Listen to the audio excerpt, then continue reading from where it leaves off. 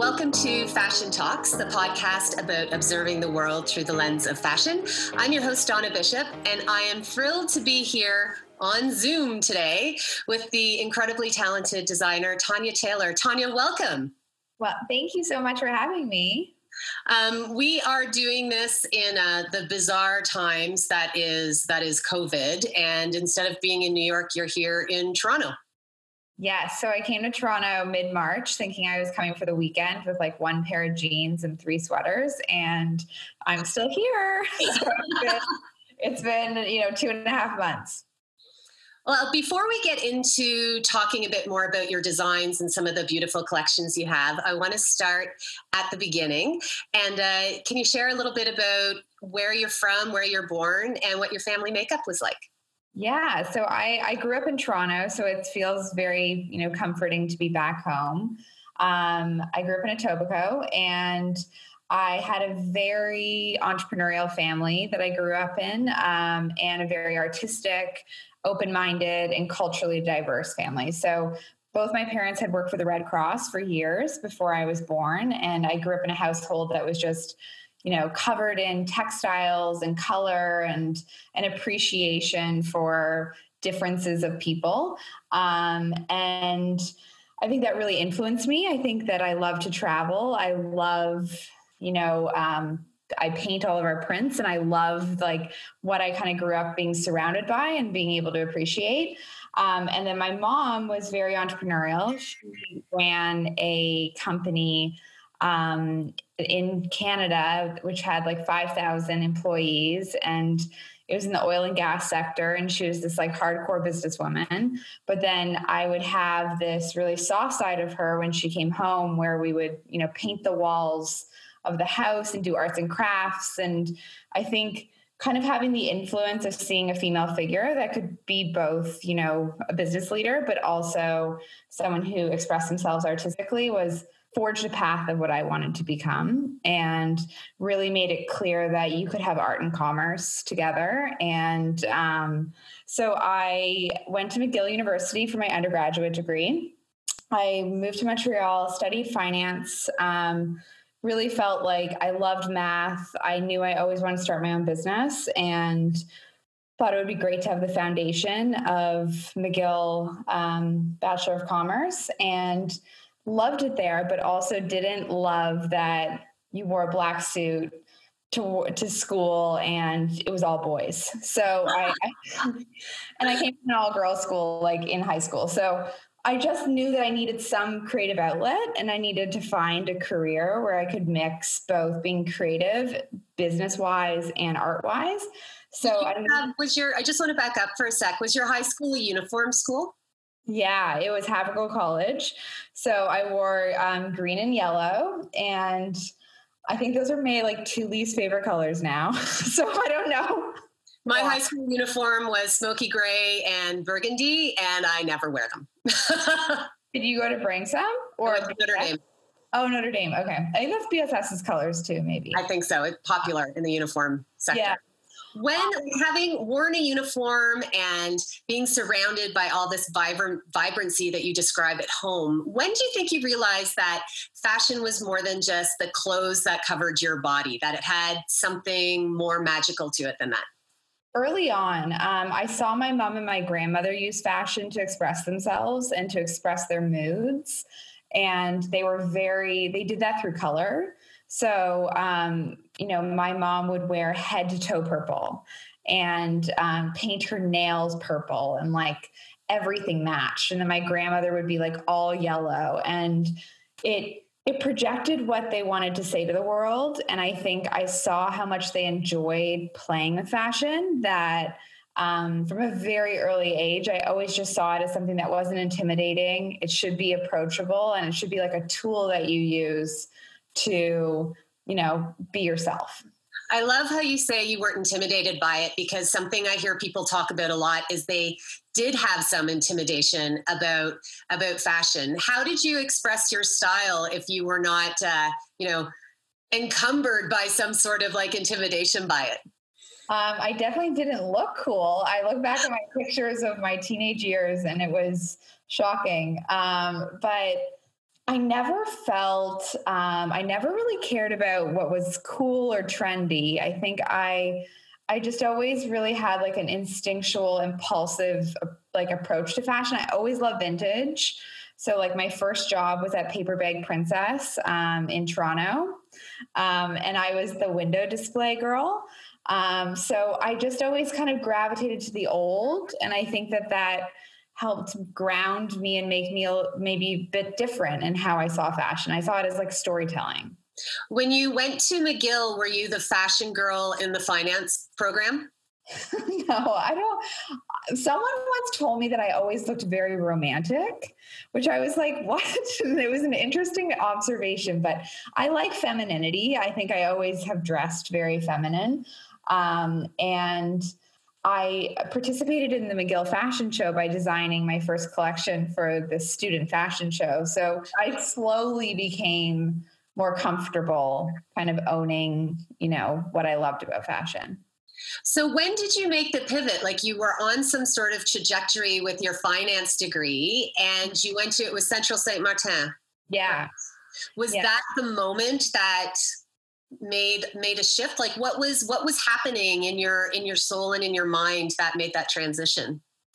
I think I felt like unfulfilled. I felt like I was doing my schoolwork. I knew where the path like that, graduation could take me in terms of a career, but I just felt something was missing in freedom and like spontaneity of what I craved. And so I looked up classes in the summer that I could take between year 3 and year 4 at McGill, and Central St. Martin's in London had an intro to fashion summer course.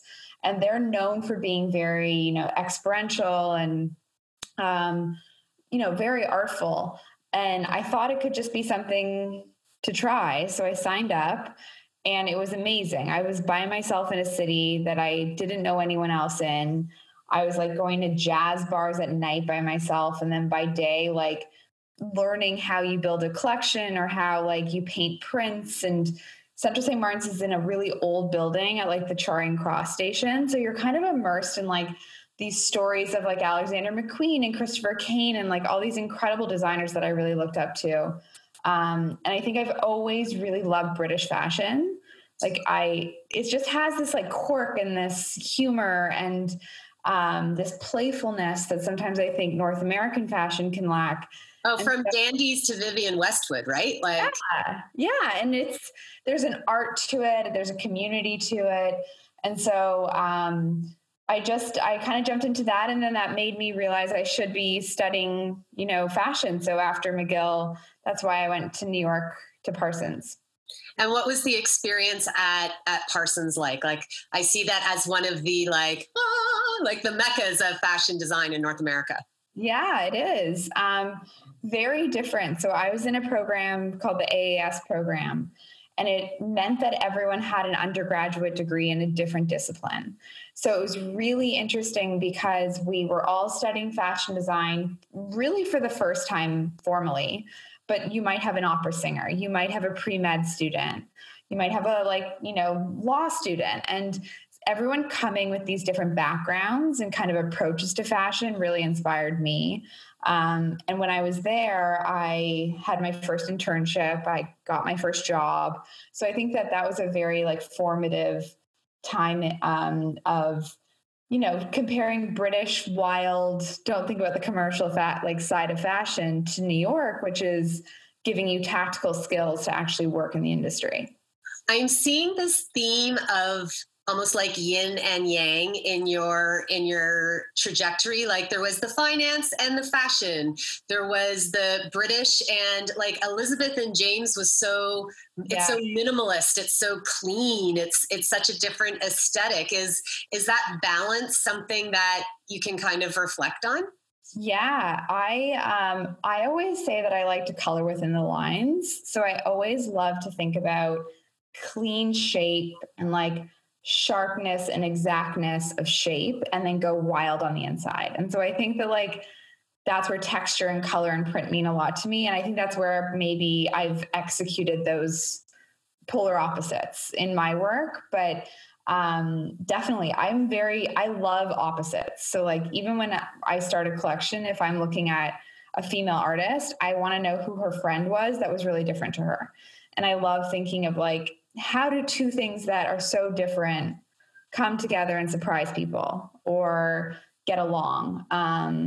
And I think I think that probably, I haven't thought about it, but that's probably like how I grew up. Is my mom and dad were very different, and I sought out kind of, tension and differences. It's the beauty of the pastiche, right? Like the collision is where the beauty comes from sometimes. Yeah, because it's nice when things aren't perfect. Like I like that offness.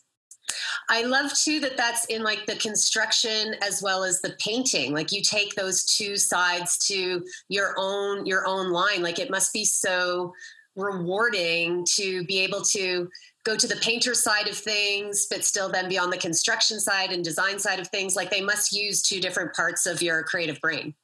Yeah, they do. And I think that they're constantly challenging the balance that you create. So it's not always easy to find that perfect tension, but that's what I enjoy the most about my role in design, is like always kind of figuring that part out. Was New York City always the end goal, or did it just sort of evolve out of being at Parsons and that's where you do interns and that's where you make connections, and then it just sort of became a natural extension of that to set up there?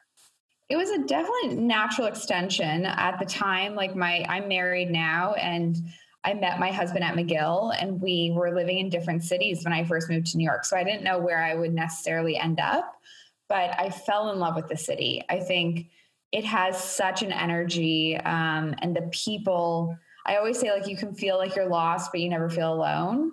Like you can really like, and I love that. Like I'm an only child, and I love being alone. So I always felt like I could walk around the city and just have endless inspiration. But I also kept an open mind, like, and I still do. I'm like, I would love in my life to live multiple places, because I think the biggest thrill I ever find is when I land in a new city on a flight, and I just know that I have this like whole place to discover and kind of explore.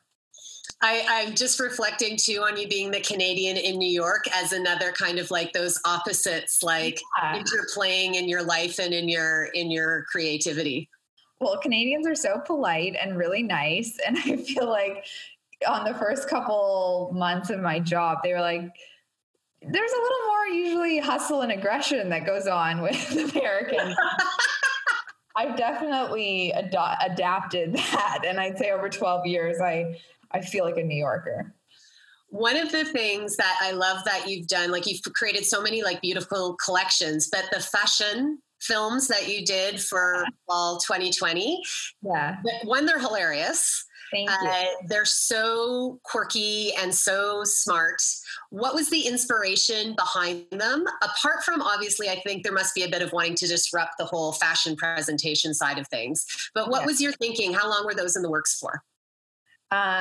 Well, the great answer to how long those were in the works for was probably 4 weeks before we shot them. It was a very, very quick execution of never making a film before and figuring out how. That is amazing. It was over Christmas break, so it was just like, I don't know how we did it, but our team's amazing. I felt very confused as to how we were including a customer in Fashion Week for quite a while.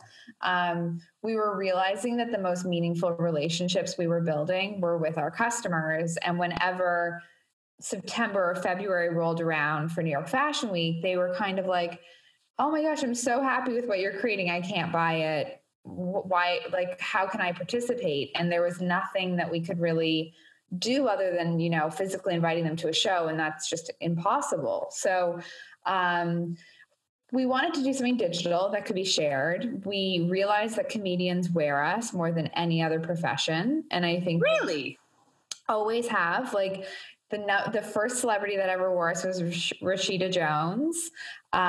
We've had her first ever collection too, right? Like she was right out of the gates. Yeah. She was like hosted a Comedy Central night. I was on my way to Paris for the first time with our collection. and someone sent me a picture of her in like a full look. Brad Goreski, who's also Canadian, had styled her. And I thought that that's just the way things went. Like, I didn't realize that it was actually hard to get celebrities to wear your clothes. But anyway, so we've had her wear us. There's multiple SNL actresses that have worn us on air. And I feel like we share an alignment with comedians because they are lighthearted. They're willing to, have this like joyful spirit and poke fun of themselves, and they're self-deprecating. And I think we never try to take ourselves too seriously. And we wanted like a new adventure for the team because Fashion Week had just felt like a little bit of a repetitive thing. So yeah, we decided to hire an amazing writer from Tina Fey's production company. And she's this young writer who wrote the 5 scripts. And then we started approaching our favorite comedians, and they were terrific. And I think that it was this really kind of like lighthearted way of poking fun at the fashion industry, and how like during Fashion Week, my friends call me and they're like, "Hey, can I talk to you?" I'm like, "You don't understand. Like, I have no time for talking." I'm like, "It's Fashion Week." And they're like, "I don't care. Like, it's not like the world does not revolve around this weird week." And I think that that's what we were trying to kind of realize, that we had burst the bubble and recognize that. Well, and they seem even more relevant than ever as COVID is really shedding a light on, fashion weeks will never be the same. The fashion calendar possibly will never be the same. How have you been adapting in this COVID reality that we're all living right now? Yeah, it's something we're talking about actively right now. I think there's some really informed proposals that have come out this week about what a new calendar could look like. And the aim of that being that publicly, when you would show a collection, would be closer timed to when it's available for a customer. And that takes time for companies to adjust their development cycles and their production cycles. But it's something we want to do. I think we have a really fast-growing, strong direct-to-consumer business that doesn't feel aligned with what the old wholesale model was for selling to retailers. So if we can kind of get those closer to each other, I think it would be better for everybody. We were just talking about celebrities there as well for a minute, and I would be remiss if I didn't ask you about working with Michelle Obama. Yeah. I can just imagine what a thrill that would have been. Oh, absolutely. Like, biggest honor and the most incredible person to work with. What's it like seeing your clothes out in the world, be it on a Michelle Obama or a Beyonce, or just walking down the streets of Toronto or New York or Montreal and going? It's the best feeling. I'd say it's really exciting when you see it in the wild. Like, if you're like waiting for the subway and there's somebody on the platform wearing one of your dresses, it feels very, very cool because you kind of can't stop staring at them. And you're like, I wonder what she does for a job. I wonder where she's coming from. Like, how did she style it? And do you ever ask them? Yeah, my mom makes me. So if I'm with my mom, she makes me like go up to them and talk to them. And I'm just so like embarrassed. But yes, I've learned that I shouldn't be embarrassed and that I should totally know, everything about these people, because I'm so excited that they're supporting us. But yeah, Michelle Obama, the first time we saw her, every time we saw her, she just kind of lights up, she embodies everything that we believe in.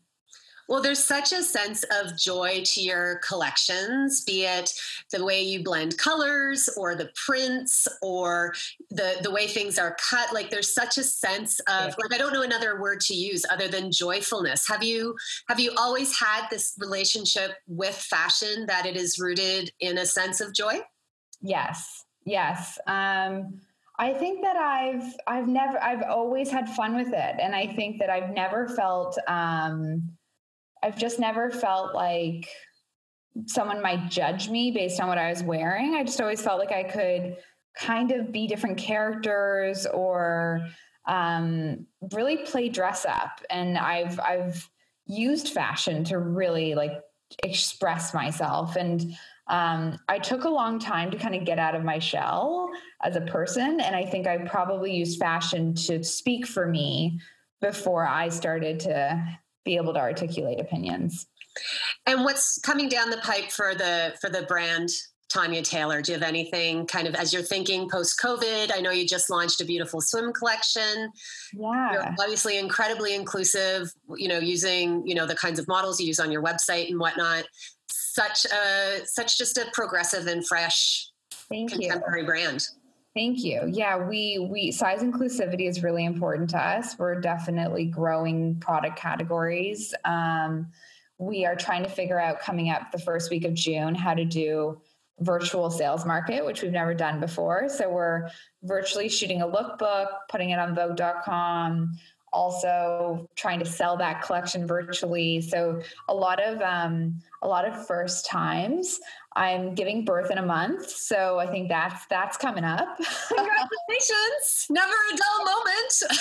Thank you.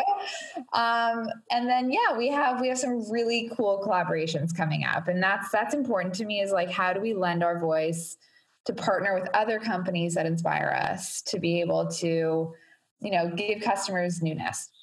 I've talked to a lot of people in the industry just as we're wrapping up about how this particular time in history has fostered a sense of community in the fashion industry, that it's not that it was lacking before, but it just seems to have new energy infused into it. Is that something you've experienced? Absolutely. I've been so surprised and so happy with how much other brands have been transparent and collaborative, and how much we've all started relying on each other.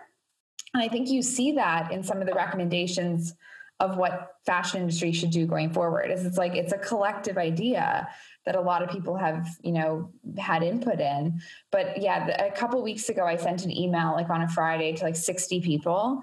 And they're people that, are really, some are mentors, but some are just aspirational. I wanted them to know what my opinions were. I had written a couple articles that week that I wanted to share. And I was blown away by the response of people to share what they're doing, and also to say, let's just jump on a call and connect. And that doesn't usually happen in this industry. There's a lot of kind of privacy, and I think we'll all benefit by those partnerships that are now being created. I completely agree. Tanya, thank you so much for being here today on Fashion Talks. If people are wondering, where they can follow you and follow the brand, what's the best handle for them to follow you at? Just on our Instagram, just at Tanya Taylor. We post a lot of really fun, happy content. So follow us there. You sure do. It's a ray of sunshine every time I see you in my feed. Thank you. That's very nice. Well, thanks for having me. It's my pleasure. And a huge thank you to CAFA, our producing partner in this podcast. You can follow CAFA at CAFAWARDS. And you can follow Fashion Talks at Fashion Talks Pod, and me at This is Donna B. Until next time, I'm Donna Bishop, and this is Fashion Talks.